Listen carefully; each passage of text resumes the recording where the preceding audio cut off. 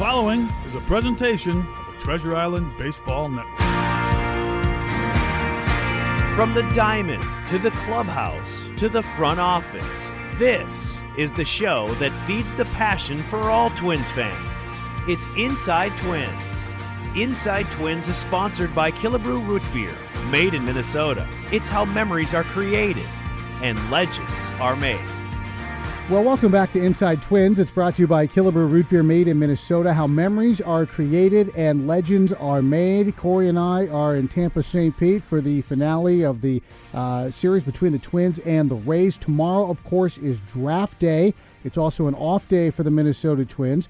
And that means it's time to talk a little bit about the draft. And to do so, well, there's only one guy to go to. That's the Twins Director of Amateur Scouting, Sean Johnson.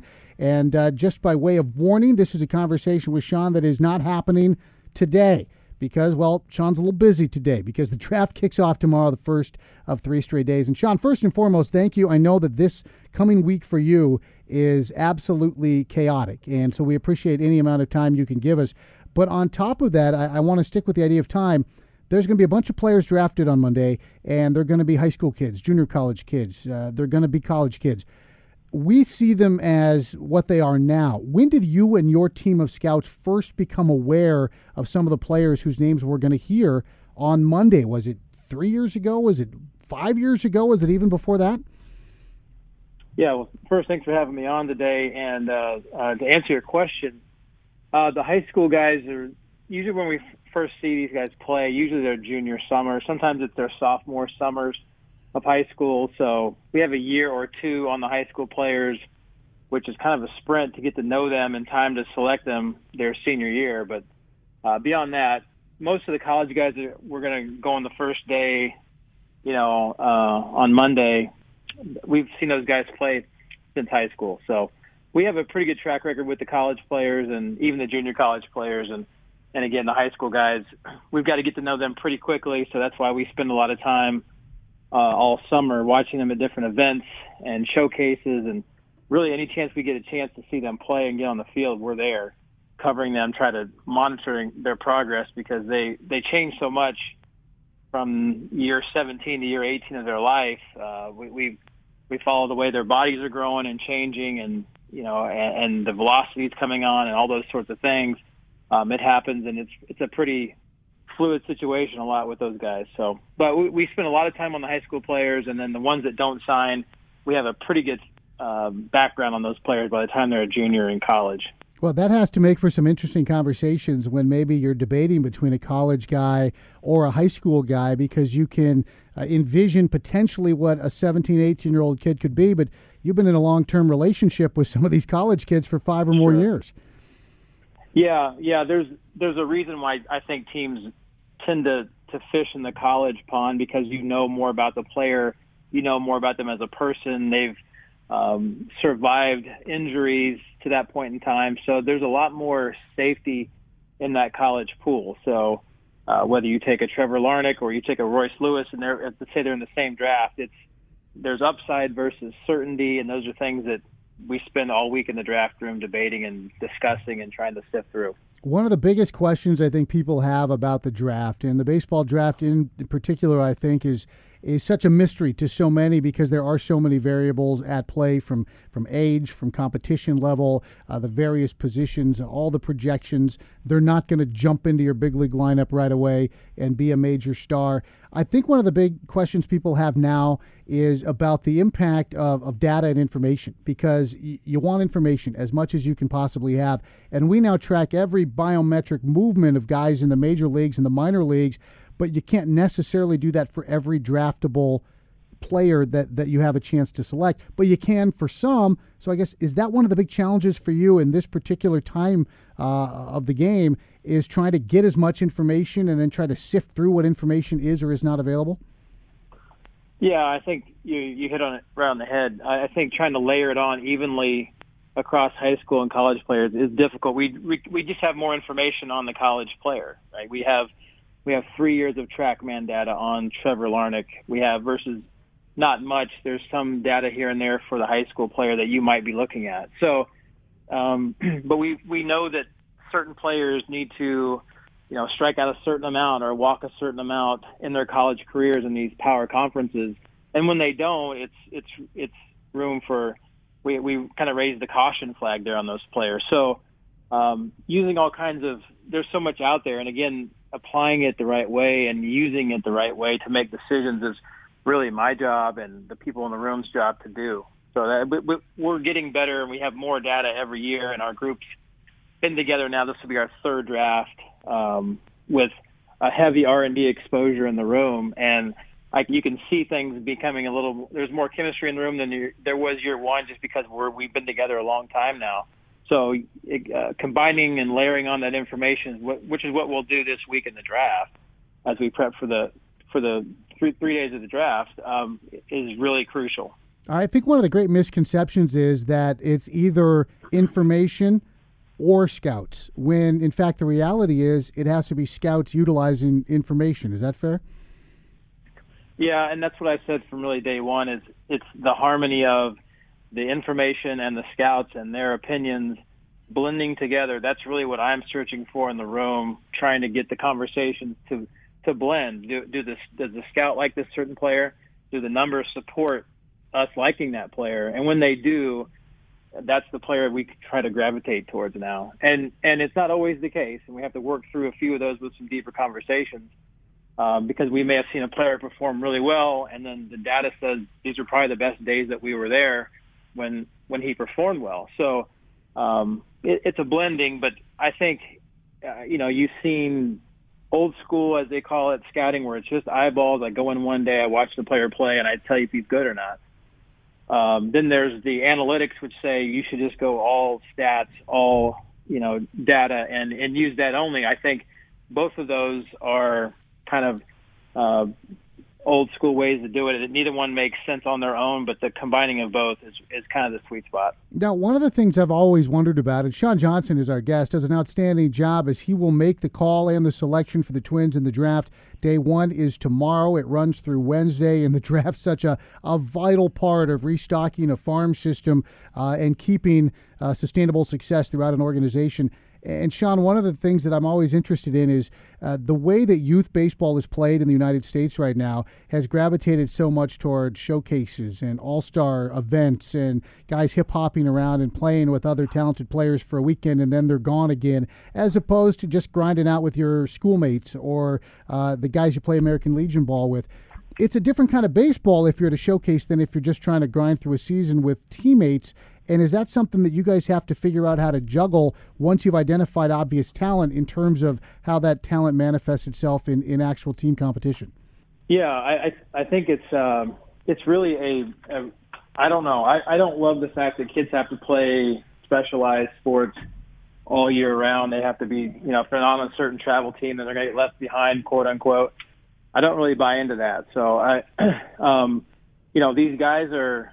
I think the problem is most players are geared to, for a pitcher, for example, I've got to throw hard to get a scholarship, which is being offered to high school players at their freshman and sophomore years of high school now, which blows my mind. But that's where things are at now these days.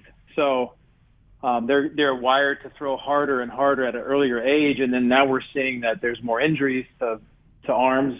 Guys who threw, if you look at the track record of guys who threw 100 miles an hour in high school, those guys aren't the best guys in the big leagues right now.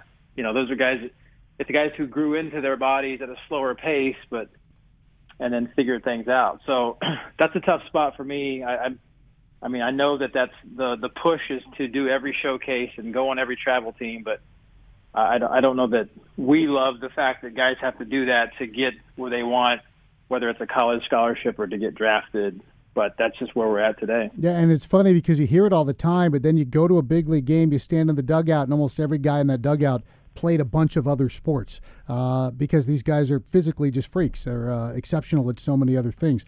Do you ever watch guys at other sports? I know there are a lot of stories about, hey, we drafted Jim Thome because we watched him play basketball in addition to his baseball skills. Will you find yourself watching a kid, in a gymnasium or on a football field? Sure, yeah. I think you're going to usually see the guy because you want to know more about how the guy competes. And that's one thing that we're really big on is if we get this player in the draft and we give him some money, is he going to compete? Is he going to grind? Is he going to overcome adversity? And just by watching a guy play other sports, team sports specifically, how they relate to the teammates, how do they compete when things are tough? Do they have any do they have any grit? Things like that are the things that we're looking for that you can't always see. Hopefully you're seeing it on a baseball field, but it's nice to go support that opinion when you see them play other sports. That's great stuff. Sean Johnson is our guest, giving us some time in his very, very busy week building up to the draft. We'll take a break. Back with more with Sean Johnson when we return to Inside Twins on your home for Twins baseball. Welcome back to Inside Twins, brought to you by Killebrew Root Beer, made in Minnesota. How memories are created, legends are made. Memories going to be created for a whole batch of new pro ball players coming up in the next 3 days with the Major League Draft happening Monday, Tuesday, and Wednesday. Sean Johnson will make those selections for the Twins, and he's kind enough to join us here. And Sean, we're talking about some of the things you look for, how you process information. One of the things I'm also always curious about, because for you and your scouts, it's nonstop. The draft is going to happen the next 3 days. You're already thinking about, the next group of players out there. Do you ever have a chance to go back through your previous years and say, hey, our board set up like this 3 years ago. Let's see where those players are. Were we on? Were we off? Why did we miss? Not just the players you got to pick, but players in terms of how you had them rated. Do you guys do that? Yeah, and I think it's important to go back and look at your mistakes, and that's just part of being an amateur scout. Is you're gonna be right a lot, and you're gonna be wrong probably a lot more. So I preach humility to our guys every day. They probably get tired of me saying that, but overconfidence I think is a thing that can set you back in decision making. And so I think we need to take a humble approach to it every year. And part of that is going back and saying, where do we go right? Where do we go wrong? What could we have done differently? And, obviously things get clearer. It's easier to get on a pick that you made 5 years ago because it didn't work out right. But at the time, it felt like the right process. So I think having the right process every year in the draft and making sure that we make decisions that make sense, at least at moment in time, is really the goal. Now, predicting future performance of an 18-year-old, American male is very difficult, right? We want to know what they're going to be like in 24 and 25, and predicting that isn't easy. Guys get hurt. Their makeup may not have been what we thought it was. There's a lot of things that can go wrong. So we know we're not going to just drill every single draft, but I think our goal is to really make good decisions every year. And again, with the help of our R&D and then our staff, I mean, if you're in a room with Darren Johnson and Mike Radcliffe and the Tim O'Neills of the world, and we have great supervisors and area scouts, it gives me a lot of confidence going in there that we're going to make good decisions over the next couple days. And that's such a unique environment, too, because you mentioned the chemistry is outstanding in your room, and you've got 3 different guys in that room, and you just named the other 2 who have been in your chair. So between all of you, you've kind of seen it all, even though this is year 4 for you or year 3 for you. Yeah. Having the experience of especially Mike and Darren, they've been around the block a few times. And we've got a nice blend of guys who are just starting out in their scouting careers, and being able to work with and develop those guys every year has been a lot of fun for me. And I know the supervisors who we've had that have been around a while. So we've got a nice blend of young and old and new and experienced, but like I said, I get a lot of confidence knowing that those guys are in the room and they've seen it all, and their experience is so helpful for me. One of the other blending elements that I think has really been a boon over the course of the last several years with your room is development guys and scouts together. As opposed to in some organizations in years past, we drafted the wrong guy, that's why we didn't develop him, or we drafted the right guy and he didn't get developed right. You guys have this symbiotic relationship in terms of fusing, hey, if you get that guy, here's what we do with them, and so on down the line. And I have to think that moving forward, it's crazy to think that didn't happen more often or for a longer time before. Yeah, and I know that's one of Derek and Thad's initiatives when they came in, was to create that synergistic, effect with scouting and player development. I think we've been at a good level, and I think it just grows by the year.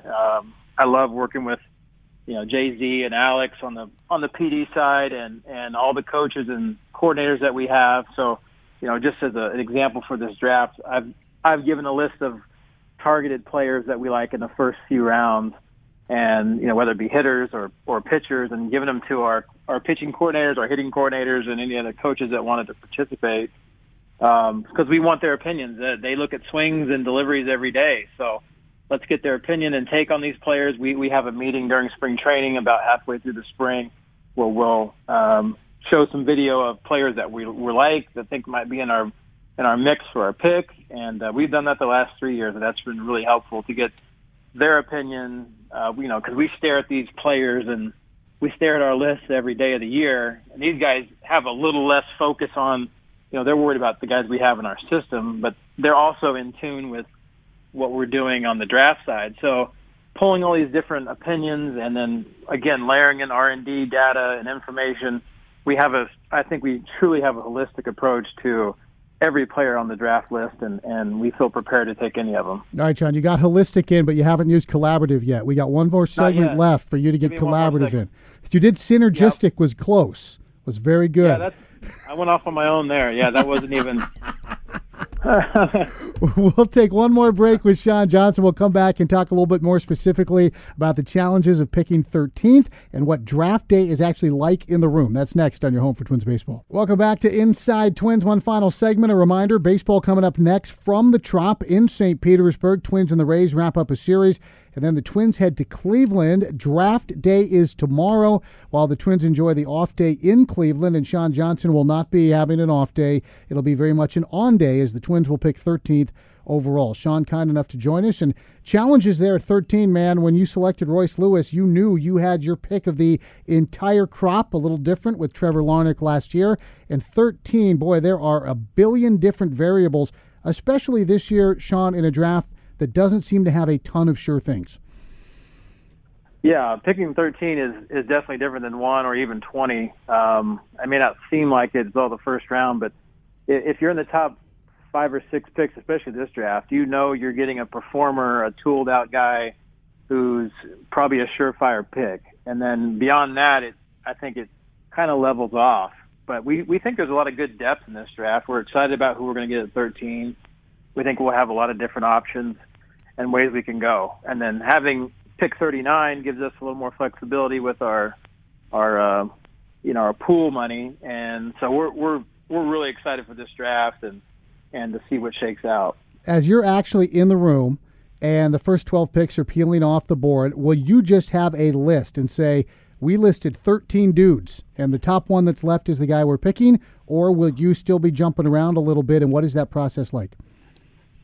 Well, by that point, by the time the draft starts, we'll have done pretty much every scenario that could happen. We know there's probably 4 or 5 guys that are for sure gone. Beyond that, I'm not sure at this point. So we'll prepare for every scenario. So that's however many that is. If this player makes it, we'll take this player. If this player's gone, we'll take this player. Now, if both those guys are gone, then maybe we switch to a different game plan altogether. So to be determined. We never know how it's going to unfold, but yeah, you need at least 13 names. Even though usually you don't lose all 13, you don't get, your board doesn't usually get wiped out like that. Usually there's an oddball guy or two that we didn't like as much that the industry liked, and then they slide in there, which is what you're hoping for. Mm-hmm. But in the event that doesn't happen, we'll be ready for sure. On which game plan we're going to take. Now that might be plan A, B, C, or D. So to be determined. When the clock is ticking on you, the Twins are on the clock. You've got a lot of voices in the room. You encourage a lot of discussion. Scouts are going to want to sell their guys who are in that mix of the couple players maybe that you've narrowed it down to. And then is there a moment where they all just look at you and it goes silent and it's on you to make the call? It's something like that. Yeah. It's supposed to be my selection, my final say, but I'm listening to so many people and getting so many opinions before that, and it's important to me that everyone at least has their say heard.